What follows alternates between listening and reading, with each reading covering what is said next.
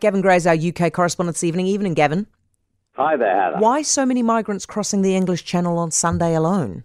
Yeah, 616 in total, coming across in 12 small boats. The previous daily high for this year was 497 people back in April. One of the reasons is the better weather, but the government will be worried because it set itself some big targets to reduce the number of people coming across. And indeed, if you look at this point in the year, last year, there are 8,000 people have crossed. That's about 2,000 less than the same point last year. So the government will point to a reduced number.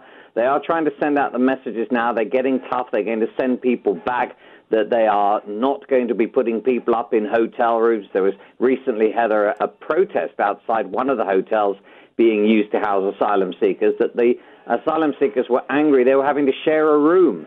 Anyway, you can imagine how that went down here, but it does look like the figures are down. But plenty of people are also saying, well, hang on a minute, the summer is normally the busy period, so let's judge this a little later on. Rishi Sunak, the Prime Minister, has made reducing the number of channel crossings a key part of his premiership, including this illegal migration bill. And the plans mean anyone reaching the UK without permission would be detained and promptly deported, either back to their home country or a third country such as Rwanda.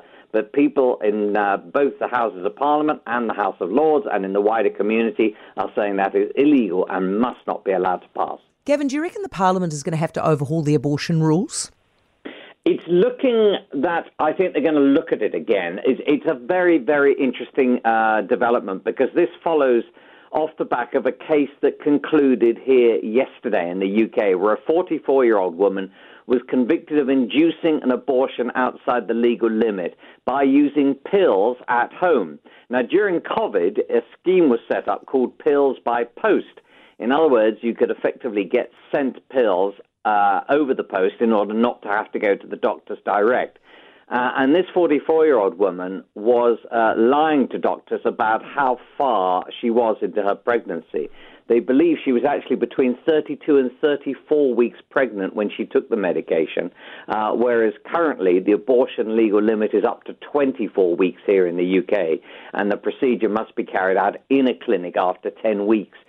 She gave birth to a stillborn child and has received a sentence of 28 months in prison, although only 14 of those must be served in custody. Now, that's led to some to say, look, these laws are archaic. The more you learn about this case, the less easy it is to decide. Basically, she already has 3 children, one with special needs, and the court heard she's a good mother. However, in this instance, she split with the father of the unborn child and basically tried to hide her pregnancy from her new partner. Suffice to say, plenty of people are saying the laws need to be updated. They are archaic, they are cruel, and in this instance, that sentence is unworthy. Others are saying, no, we need to be tough. The laws are there, and this woman deliberately lied in order to get those pills by post. Tough one to choose, to decide. Gavin, thank you for that. Gavin Grey, our UK correspondent. For more from Heather Duplessis Allen Drive, listen live to News Talk ZB from 4 p.m. weekdays or follow the podcast on iHeartRadio.